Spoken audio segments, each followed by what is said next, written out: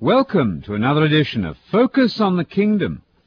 This is Anthony Buzzard inviting you again to search the Scriptures with us as we continue to investigate Jesus and Paul's favorite topic, the gospel or good news about the kingdom of God. Have you ever stopped to ask yourself the question, what is the Christian gospel? What did Jesus challenge his audiences to believe as the gospel or good news? What did he mean by the phrase so often found on his lips, the kingdom of God? When did you last hear a preacher or evangelist invite us to repent and believe in the gospel about the kingdom of God, as Jesus challenged his audience to do in Mark chapter 1, verses 14 and 15? We've been suggesting in this series of programs dedicated to focusing on the kingdom of God that the right place to start in the study of Christianity is at the beginning of the ministry of Jesus of Nazareth. In some circles today, one senses that Paul is supposed to be the real initiator of Christianity. Sometimes one feels that the gospel is not preached until Paul began to preach it. Now that really is very far from the biblical truth. The gospel writers, Matthew, Mark, Luke, and John, make it abundantly clear that Jesus is the source of the gospel. Jesus is the one who announced the gospel of the kingdom of God long before Paul even believed in it. It makes sense, then, that if Jesus commissioned the church to go out and preach and teach all the things that he had taught, that we should follow the ministry of Jesus from its beginning. What then was the first commandment of Jesus? Well, that's very clear from Mark chapter 1, verses 14 and 15. Jesus tells us there to repent because the kingdom of God is at hand, and to believe in the gospel about the kingdom of God.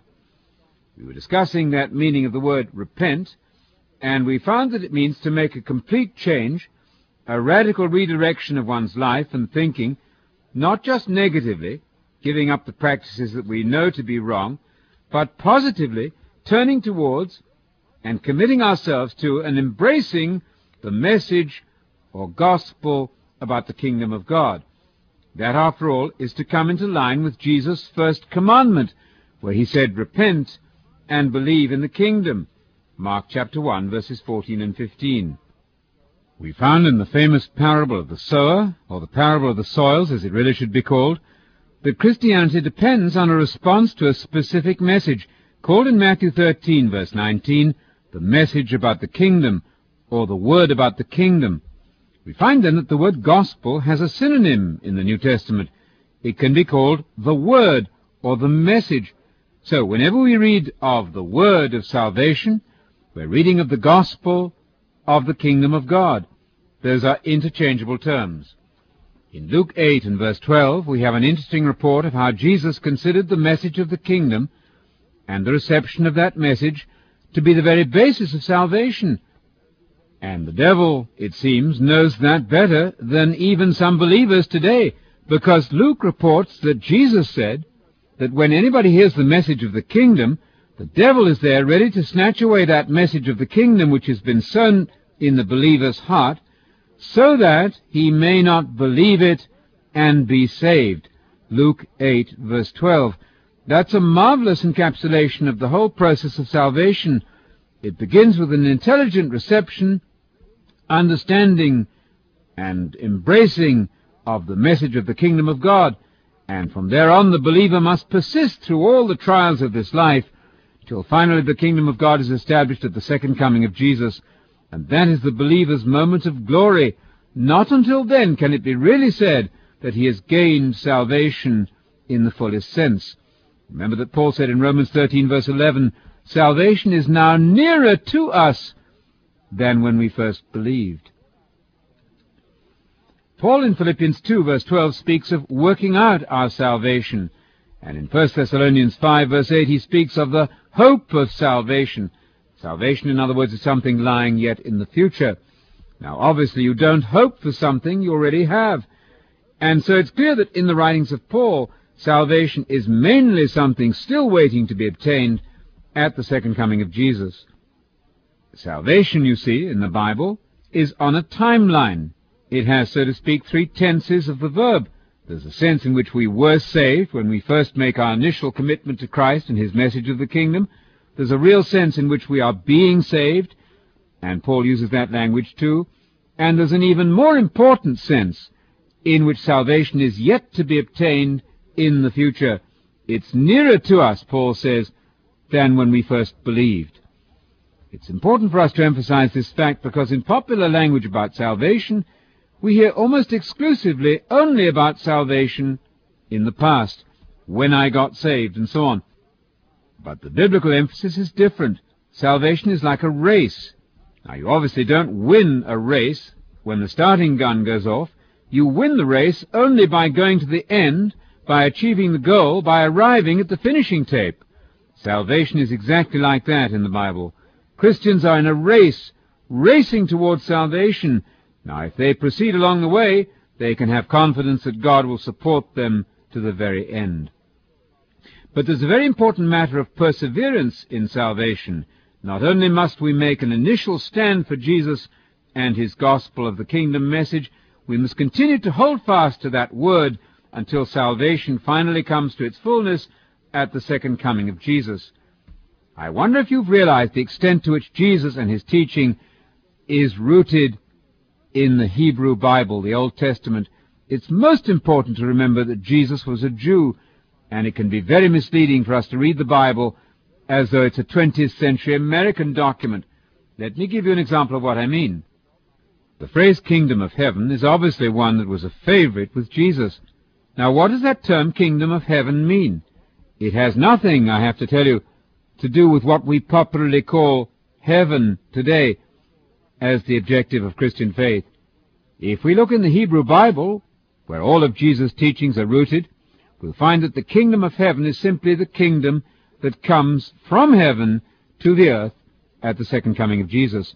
The scene of the future kingdom of heaven is not heaven as a place removed from this earth.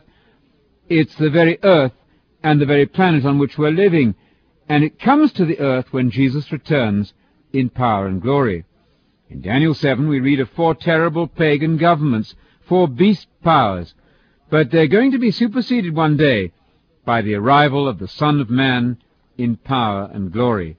And so in Daniel 7:27 we find that the Son of Man finally takes possession of the kingdom, but it's described there as the kingdom under the whole heaven, not the kingdom in heaven.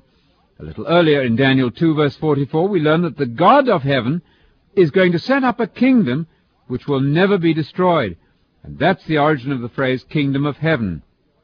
It's not a kingdom that's going to be in heaven, but rather a kingdom that's going to come from heaven by divine authority when the Messiah comes to rule and reign on his throne, the throne of David restored in Jerusalem on this earth.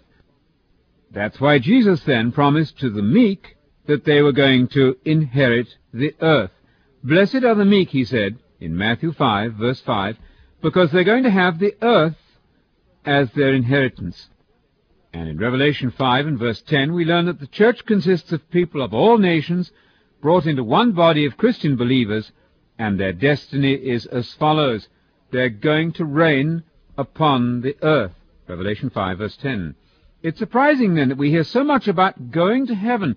The language of heaven is strangely foreign to the Bible, and it speaks of a time when the church lost touch with its Jewish roots and began to imagine that souls could separate from their bodies and live in conscious bliss with God in heaven, apart from the resurrection in the future. But Jesus and the apostles didn't think like that. They are firmly rooted in the text of the Hebrew Bible, the Old Testament, which had nurtured them. And so in Psalm 37, verse 11, we find the very interesting sentence that Jesus used in the Sermon on the Mount. Blessed are the meek, Psalm 37, verse 11, because they're going to have the earth as their inheritance. No less than 5 times in that psalm, the earth is promised as the reward of the faithful, as the place of the destiny of the faithful. And Jesus echoed that verse and affirmed it and confirmed it for us as Christians when in Matthew 5, verse 5, he said explicitly the very same thing. Blessed are those who are meek. They're going to have the earth as their inheritance. Well, you may say, why did Jesus then say we should have treasure in heaven? In the very same passage where Jesus spoke of the meek inheriting the earth, Matthew 5:5, he also said that those who follow him would have treasure in heaven. Now, how can those two statements be reconciled? Well, very simply, by noting that in the Hebrew mind, things of the future are presently stored up with God as treasure in heaven. Now, that does not mean that you have to go to heaven to get that treasure. It does mean, however, that that treasure is going to come to you when Jesus returns to the earth. It's going to be given to you then. A very simple confirmation of this fact can be found in the first letter of Peter. In 1 Peter chapter 1 and verse 4, Peter spoke of Christians obtaining an inheritance, that's to say, the inheritance of the kingdom, which is imperishable and undefiled and will not fade away, and it's reserved in heaven for you, Peter said. And you are protected by the power of God through faith, waiting for a salvation ready to be revealed at the last time. So the salvation that we're hoping to obtain in the future is now reserved, treasured up for us in heaven. So Jesus also then said the same thing when he spoke of Christians having now treasure in heaven. That does not mean that you go to heaven to get that treasure. It does mean that the treasure is waiting to be revealed in the last time when Jesus returns to the earth to establish the kingdom of God on this planet. We can draw a simple parallel between this matter of waiting for the salvation in the kingdom in the future and how we reserve money for ourselves for retirement. We obviously place our retirement money in a bank or at a safe place, but that doesn't mean that we're going to retire in the bank. The money comes out of the bank when we're ready to retire. So in exactly the same way, if we follow the mind of Jesus carefully, the future blessings are now treasured up with God in heaven so that we may obtain them when Jesus brings them to the earth at his return in power and glory in the future to establish the kingdom of God on the earth.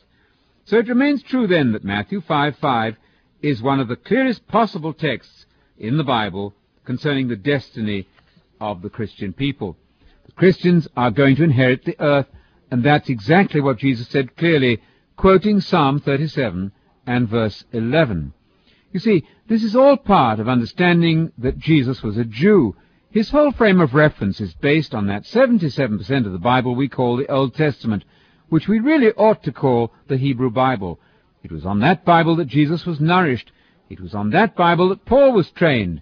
And it was on that Bible that Timothy also was nourished and fed by his mother, a Jew. It was those scriptures that Paul exhorted Timothy to study because he said that the Hebrew Bible contained the wisdom that leads to salvation. 2 Timothy 3, verses 15 and 16. One of the most instructive things we can do is to ask ourselves the question, how much of the language I use about my Christian faith really comes out of the Bible, and how much have I simply learned and absorbed unwittingly from tradition and popular religious talk about the faith? We could start by asking the question, why don't we say, inherit the kingdom, inherit the earth, rather than go to heaven? You will not find a single text in the Bible in which Jesus offered heaven as a place removed from this earth to his followers. He plainly said that the followers of Jesus, those who are meek, would inherit the earth. And when people spoke to Jesus in the New Testament, they didn't ask him, how can I get to heaven? They said rather, how can I inherit the kingdom of God, or enter the kingdom of God? Our time is running out for today. We invite you to check our findings carefully in the Bible. You can call us at the telephone number to be given at the end of this program, or write to us, or email us, and visit our website. Join us again for our continued discussion of Jesus' favorite topic, the gospel about the kingdom of God.